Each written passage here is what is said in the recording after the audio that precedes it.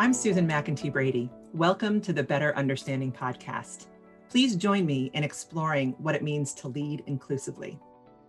I'm so excited to welcome Kim Serta to our podcast today. Kim is the Chief Human Resources Officer and Organizational Change and Culture Practice Lead for Hudson Lake, a woman-owned business that provides consulting and creative services in strategic, crisis, and transformative workplace communications. Prior to joining Hudson Lake, Kim served as the Vice President of Human Resources and Operational Excellence at Toyota Financial Services, where she spent most of her career. A recognized leader in the field, Kim brings a strong understanding of human resources strategy and internal communications, including talent acquisition, culture and organizational design, HR technology, compensation, and employee engagement. Kim earned her Bachelor of Science degree in Business Administration at Pepperdine University and her MBA at California State University, Long Beach. So I met Kim almost 10 years ago while doing leadership development work with Toyota Financial Services, and can tell you that she is a true instigator of change and a champion for equity and leadership. While at Toyota, Kim passionately dedicated her time to helping every team member see and step into their full potential, especially advocating for women and other underrepresented populations. I watched her do it. Kim's superpowers include believing in others and making people feel heard, and also bravely talking about and taking on the hard stuff in organizational life. She walks her talk and can't not speak up. Kim wrote the foreword to my last book, Mastering Your Inner Critic and 7 Other High Hurdles to Advancement, How the Best Women Leaders Practice Self-Awareness to Change What Really Matters. In it, she shares a bit of her own self-management journey for the rest of us to learn from. She is a bright, shining light, and I am thrilled to have her with us. Hi, Kim. Thank you so much for taking the time to be a guest on our Better Understanding podcast. Hi, and I'm so glad to be here. Thanks for the invitation, Susan. So I said a lot about you, and what would you also share to our listeners? What would you want them to know about you that I didn't cover? I am the mother of a 17-year-old son, my only child. I come from a family of almost all public educators. So from K-12, community college, university, my entire family essentially worked in public education. And I share that because that played a big role in shaping who I am. And then the last one is that I'm a Southern California native, which may sound like a bit of a superficial thing. It's also something that contributed to the way I see diversity, to how I spend my time, the things that I value. So I would say those are 3 things that are relevant to who I am. Recognizing all of those things, can you say a little bit about how did you come to be a champion for diversity, equity, and inclusion? Sort of what fuels you about this work? I know it's part of the work you do, but it's always part of the work you do. So first of all, I think my background primed me for this a little bit. I am not only a woman, but I'm also Hispanic. And my grandparents migrated here from Mexico. And then fast forward to very early in my career, and I very quickly found purpose and that feeling of I'm exactly where I'm supposed to be in those moments when I was working either as a leader or in some capacity in human resources, helping people grow, stretching them, coaching them, even having tough conversations with them and seeing what was possible when people can be all in. I was in my element. I also was very attuned to what was lost when voices, people, their talents were overlooked. So that's how I got here. What fuels me is knowing what's possible. And that's the simplest way that I can put it. That is the motivator for me. Knowing what's possible is sort of a space we both live in. And I still feel like there's a mystery around inclusion. Why do we need more inclusion at work? What's driving all the focus? You've been at this an awful long time. What are you seeing that's driving the focus for learning how to lead more inclusively? I think it's a couple of things. First and foremost, I think it's undisputed that what makes organizations great is how they are able to differentiate themselves, how they are able to step into fill in the blank, right? Do something different and special. And that really the way that happens is through the strength and the contribution of their people. All of that I think is undisputed. What I think is really interesting though is that it is still such a challenge to create a space where everyone is able and is fully contributing. And so this is a tough one for me because we are talking about people here. And what I just shared with you earlier, I mean, could not be more kind of central to the way that I see organizations. I see faces, I see experiences, I see people. And when we work as hard as we do and make the financial, energy, mind share investment in bringing people in, making sure we have the best and brightest, trying to get the best people. And then for whatever reason, that investment, that energy is not fully seen through to ensure that the best of that investment is at the table and contributing. And so, Susan, with any other investment, you don't see big portions of it being left on the table, right? But for whatever reason with our people, there is this challenge in creating the space where everyone is able to fully contribute. So there's a recognition of it, but it's the translation of that from the words to actually doing the things that bring it to fruition, that make it a reality.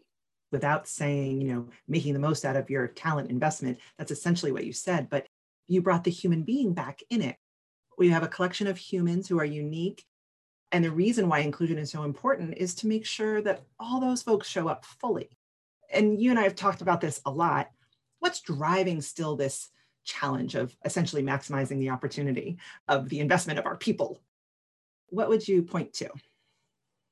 What I see most often and what I've been guilty of. So a big part of leading inclusively is being willing to hold up the mirror and look at where your blind spots are. And I even hesitate to use the word bias because bias is the right word. It just feels so overused right now. So holding up the mirror and saying, what did I miss? Where was I quick to make a judgment? Look, everything is moving at a frantic pace in any organization.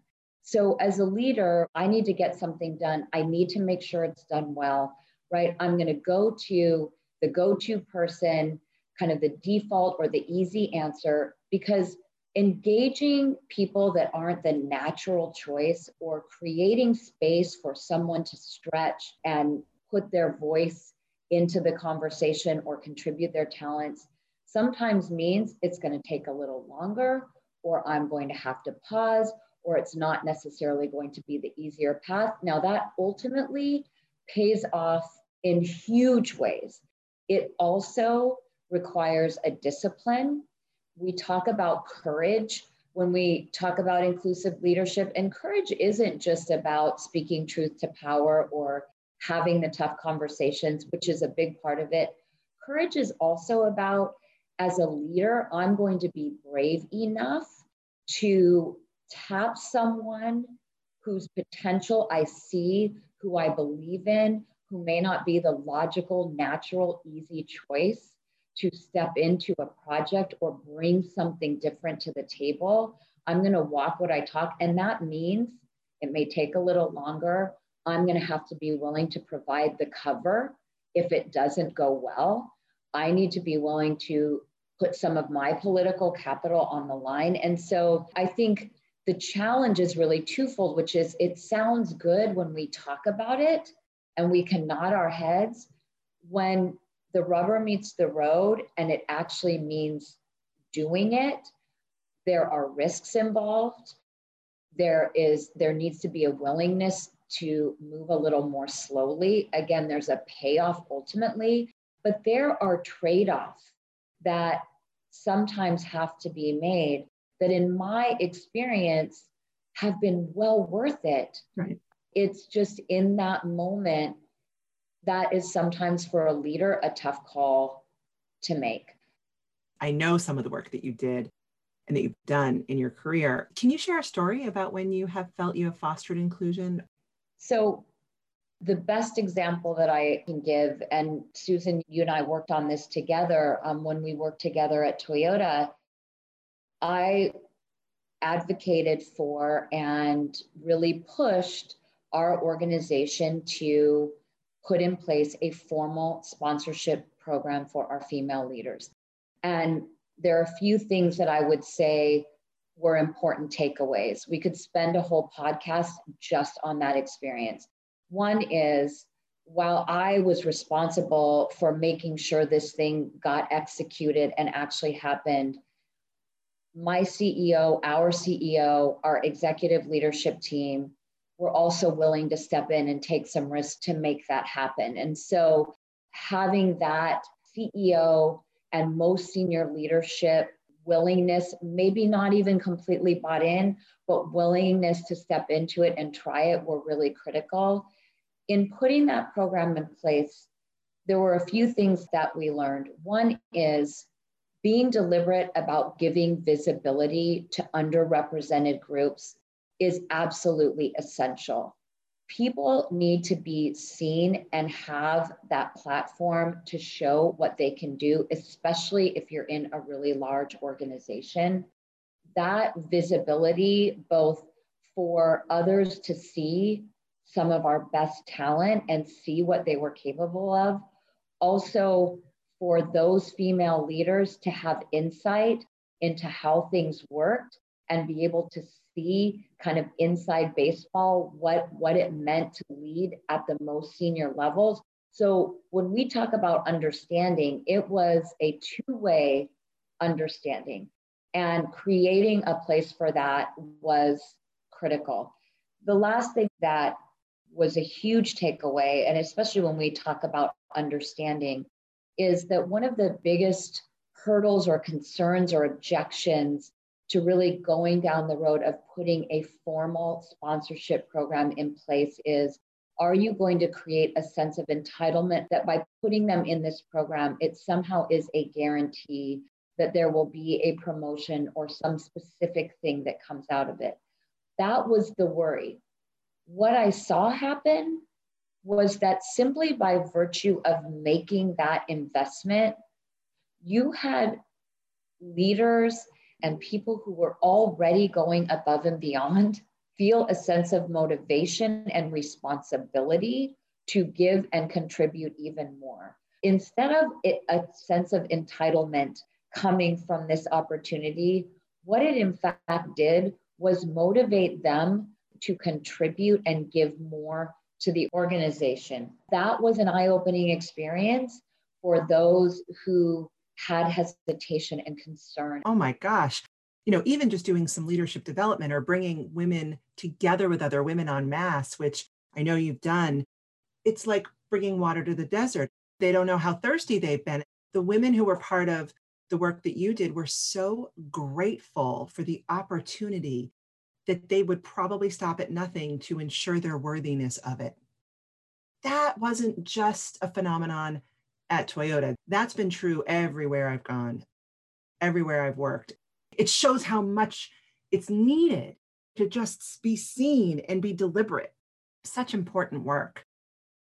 Did others do this for you? When I think about the trajectory of your career and you think about being included, do you have a story you can share with our listeners about a moment that was big for you in your professional journey? Oh my gosh, this is one of the things that I think most of your listeners, if not all of them, would agree with, which is as you progress on your own journey, you look back and there are points of time where it's crystal clear that you would not be where you are without that. Sometimes it's groups, sometimes it's individual. It's sometimes someone completely unexpected. So here is the one that comes to mind immediately, and there are so many more. When Toyota made the decision to relocate from California to Texas, and then also from Kentucky to Texas, it was a huge move. I had very recently stepped into the role leading human resources. I had been in the job a month, and there was a decision that was made about who is going to basically represent and lead this effort as it related to the people in our division. Now, there was a role that I would have played as the leader of human resources that would have happened no matter what. There was a lead role that was really helping to coordinate the execution of this move as it related to all of the people matters. And our CEO at the time looked at me and said, Kim, you are the person that we need to lead this. What that did for my confidence, the fact that not only was I trusted, but I was given an opportunity to do something that, look, I had worked at Toyota my whole career. I had lived in Southern California my entire life. This was not only a change that impacted our company, it was a change that impacted me personally. And the fact that there was no hesitation, that we trust you to represent the people in this company when decisions are being made that are going to not only affect their work, but affect their lives. It is about empowering and trusting others, understanding their capabilities, sometimes believing in them when they don't know whether or not they can do it, and seeing them in a way that you put them there and then they rise to the occasion. You put them there with support, you provide the safety net, you do all of those things. For me, that's inclusive leadership. It's knowing what you've got, then putting people in the positions to actually not only show others, but most importantly, show themselves what they are able to step into and step up to. When we think about cultivating the role of understanding and cultivating inclusive leadership, what I heard you say is it's really about seeing people and then giving them opportunity.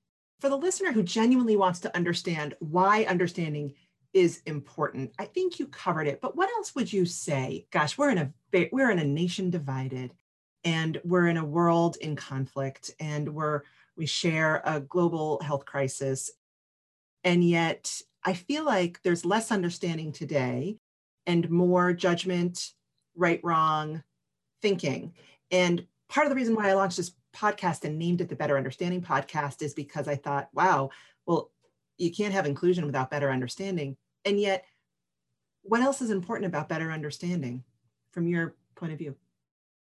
I will talk about it in the context of leadership.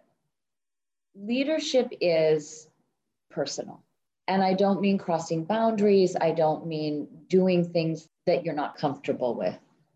At the end of the day, stripping everything else out, leadership is personal. It is about personalizing, and it is about knowing what you have, what you're surrounded with, what problems you need to solve, what you need to bring to bear to solve those problems, who you need to do it with.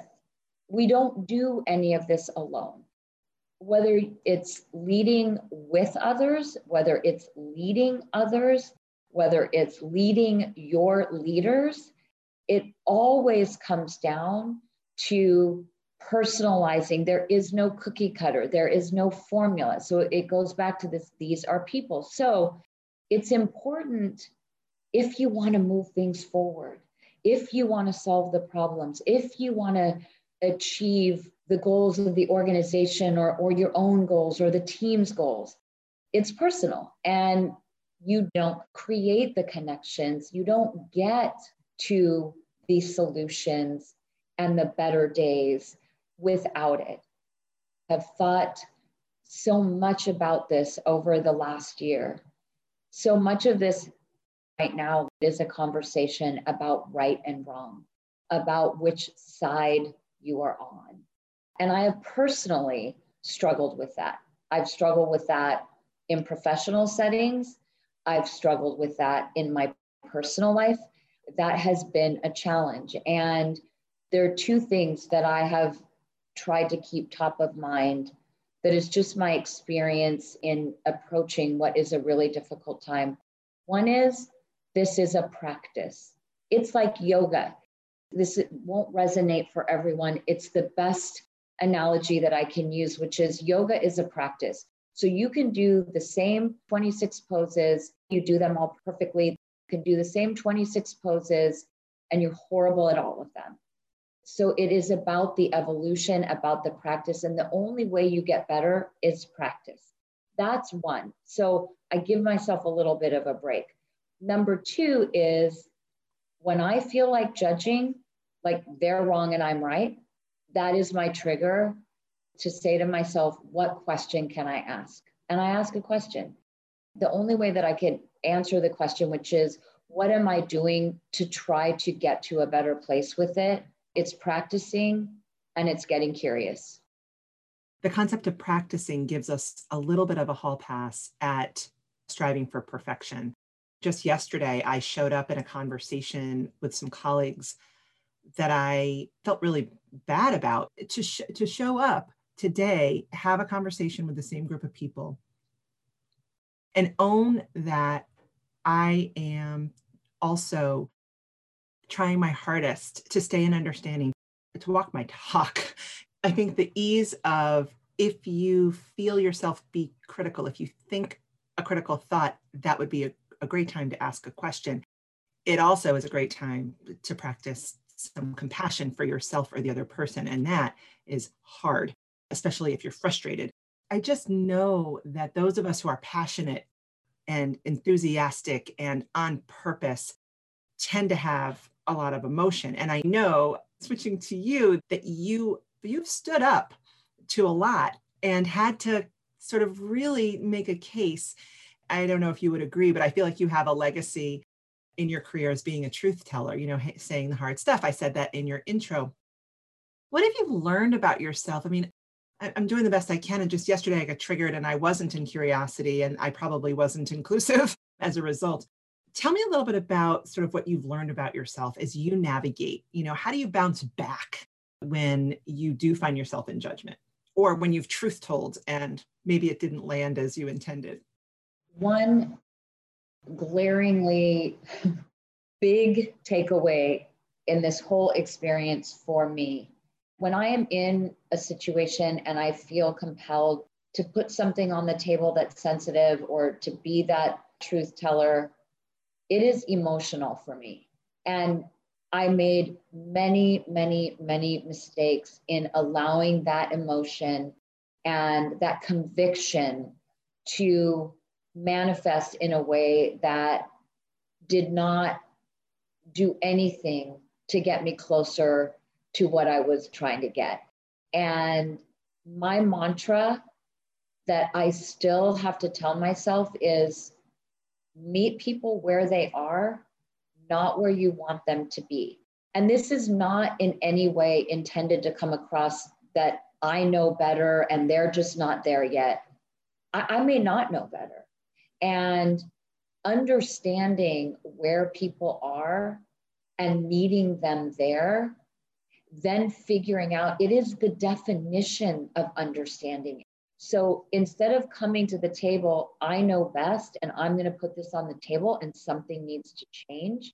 It is about, I'm going to meet people where they are instead of not only where I want them to be, but where I think they should be. I don't always know.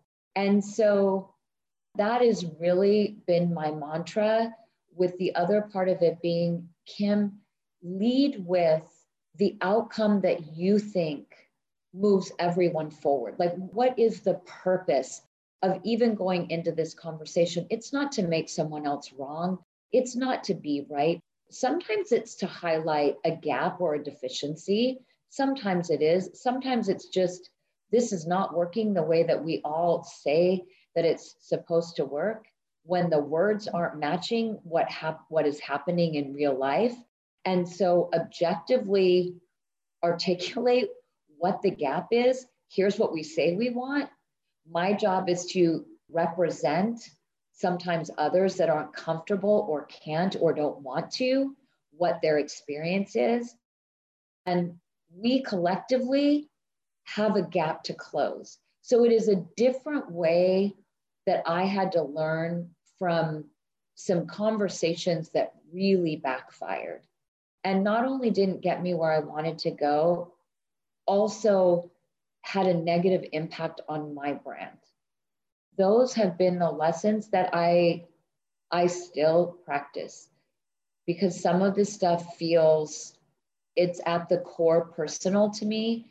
And when I get that feeling that's deep, deep, deep down, that is my flag that I've got to take a deep breath and step back and really think about what is it that I'm trying to accomplish and what is the way to put it on the table and then be part of the solution.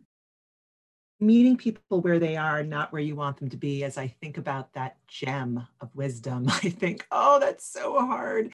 And yet I can see my way through that for sure. What you say about leading with the outcome that moves everyone forward and seeing the work of leading inclusively, no matter if you're a formal positional leader or not, none of that feels too risky. Why is creating equity and inclusion threatening or scary to some? And what can we do about it? This goes back to what we talked about a little bit earlier. Part of it is the power structure. Inclusive leadership and inclusion is really about action. Yes, it's mindset. And yes, it's what you say. At the end of the day, are you actively championing? Are you taking the risks that are necessary? Do people see, talking to hundreds of employees over many years, I still think it is underestimated how symbolic who is in leadership positions, who is getting promoted, who is getting spotlighted and highlighted and recognized. How do those people lead? People need to see themselves there. I would take it a step further and say, when you watch a certain profile of person get promoted and rewarded and spotlighted, there is this assumption that that is what's going to work here. I used to ask people all the time, so why don't you feel comfortable speaking up? I don't remember ever seeing someone get fired for speaking up. So what is it? Yet you're not going to get fired, but you're not going to get tapped. You're not going to get that promotion. So there still is that perspective that it really isn't safe. And it's better to be quiet because I see what gets rewarded. Celebrating, promoting, putting in positions, that inclusion, those things do matter. They matter on teams, not necessarily the CEO of the company, but within your given team, the team that you lead, the people that you tap, right? Are they reflecting? So it is that action and that reflection and that seeing it in real life, and then it becomes less scary. That was really helpful. So what do you wish to leave people with? What actions do you suggest our listeners take to continue their own journey of understanding about inclusion? If there's one thing, it would be willing to hold up the mirror. Kim, I am so, so grateful you were with us, and I'm so excited to share all of this wisdom with our listeners. Thank you so much. I know you and I daily hold the mirror up. It's sometimes not easy, but it's worth it. Thank you. Thanks. At the core, leading inclusively starts with a desire to understand. So we hope the Better Understanding podcast sparks something for you that leaves you wanting more. Thank you, everybody, for joining.